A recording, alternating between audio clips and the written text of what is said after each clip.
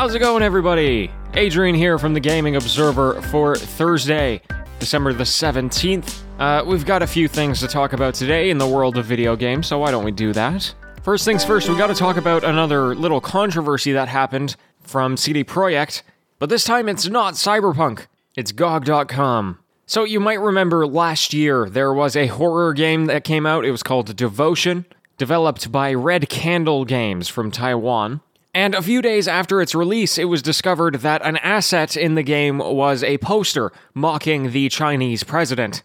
Right after it happened, they said that it was the work of a single developer and, quote, "Upon learning of this, we immediately replaced the art material within an hour. The words written on the art material does not stand for Red Candle Games' stance, nor is it in any ways related to Devotion's story and theme," end quote.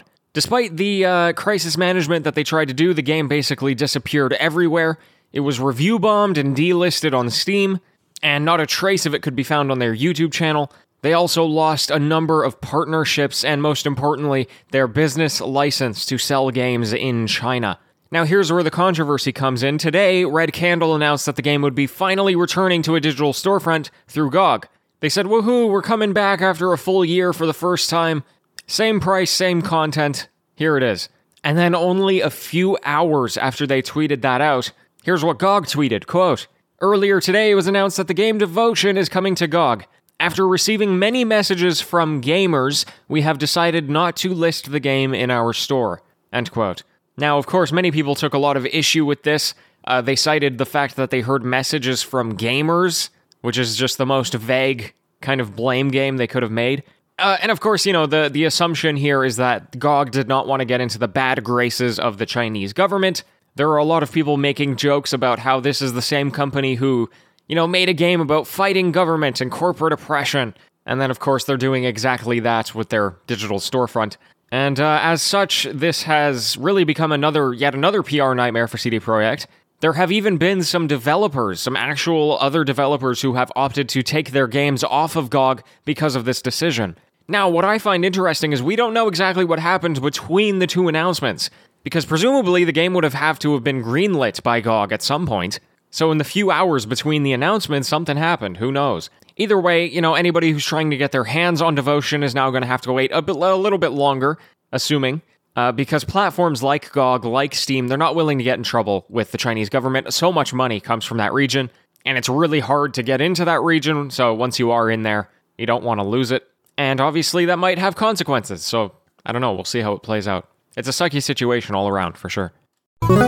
Okay, so last week at the Game Awards, they announced Ark 2, which is the sequel to the biggest dinosaur game in the world, right? Ark Survival Evolved. And in the trailer, Vin Diesel appeared out of nowhere as its main focus, as its protagonist. It was quite weird seeing him, interacting with dinosaurs. Well, as it turns out, they didn't just throw money at this famous actor to appear. He's also producing the game and its companion animated series.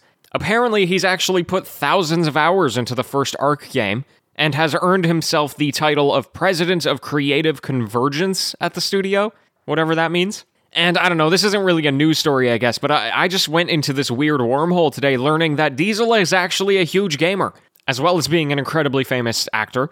And at one point, he even founded his own development studio, which is still in operation. They're probably not making anything you've heard of before, but I thought it was interesting. Vin Diesel. So there you go. If you're an Ark fan, he's a major part of that. Okay, so a really interesting article came from CNN today. They were talking to Spotify about some interesting data about video game music, and I thought I would share some of the interesting nuggets of information. So streaming from game consoles, right, Xbox and PlayStation, is up 55% year over year because of the pandemic, presumably, with rap and trap music being the most popular genres on consoles. I also thought it was interesting here. There was a Fortnite concert a while back from an artist named Travis Scott. After that happened, his streams on Spotify went up by 200%. And then I guess the last thing I'll say here is that the most popular soundtracks that were listened to on Spotify were Minecraft, Death Stranding, and the original Doom. That's quite an interesting top 3, I would say. Anyway, folks, there you have it. Not a huge news day, but I thought those were some interesting tidbits. A huge thank you for tuning in, and I'll be back tomorrow, okay? So until next time, happy gaming, everyone.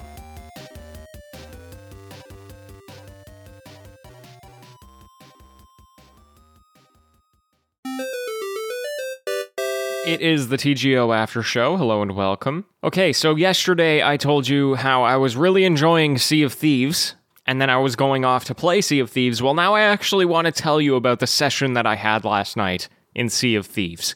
Now, I was telling you that I liked some of the non-hand-holding that they do, right? If they want you to go to a certain place, they don't just give you the directions. You have to find it, and then you have to use a compass and things like that. I still really love those mechanics, but sometimes they come at the cost of quality of life, I guess, and at worst, just outright confusion or misunderstanding of how the game works.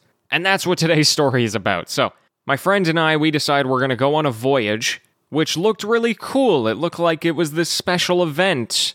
And if you don't know, if you've never played Sea of Thieves, it's designed so that you're supposed to get everything that you want to do done in one session. Because you're joining a persistent online world, you're being matchmaked with other people, and when you start a voyage, you're either going to complete it in that session, or you're going to lose everything that you earned on the way.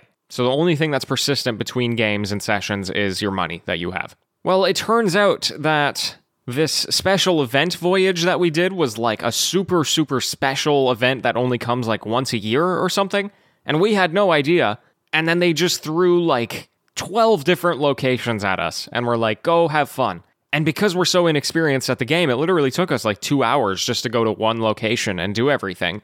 We're like, we don't have the time for this. So we just totally lost that voyage, where we're never going to be able to get it again, which was supposed to be, worth a lot of money, really rewarding. It was a special event. Well, we don't have it anymore. So that was one upsetting thing that I wish that they had communicated a little better. Something that they sacrificed in the name of immersive gameplay, I guess. And, maybe I missed something, but I only discovered all of this after researching what it was all about after. Now, let me tell you about the game session itself, because it really was something else.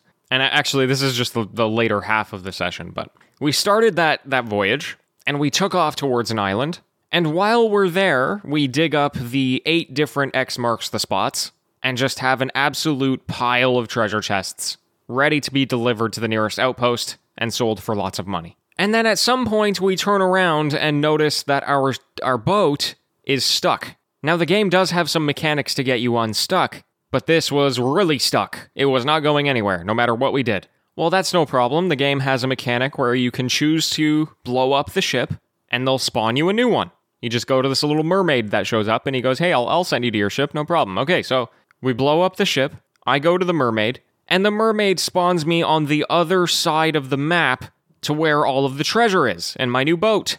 I think the idea here is that once you lose your boat, you've lost, most everything, and they're just going to spawn you in a random place in the world so you can start again.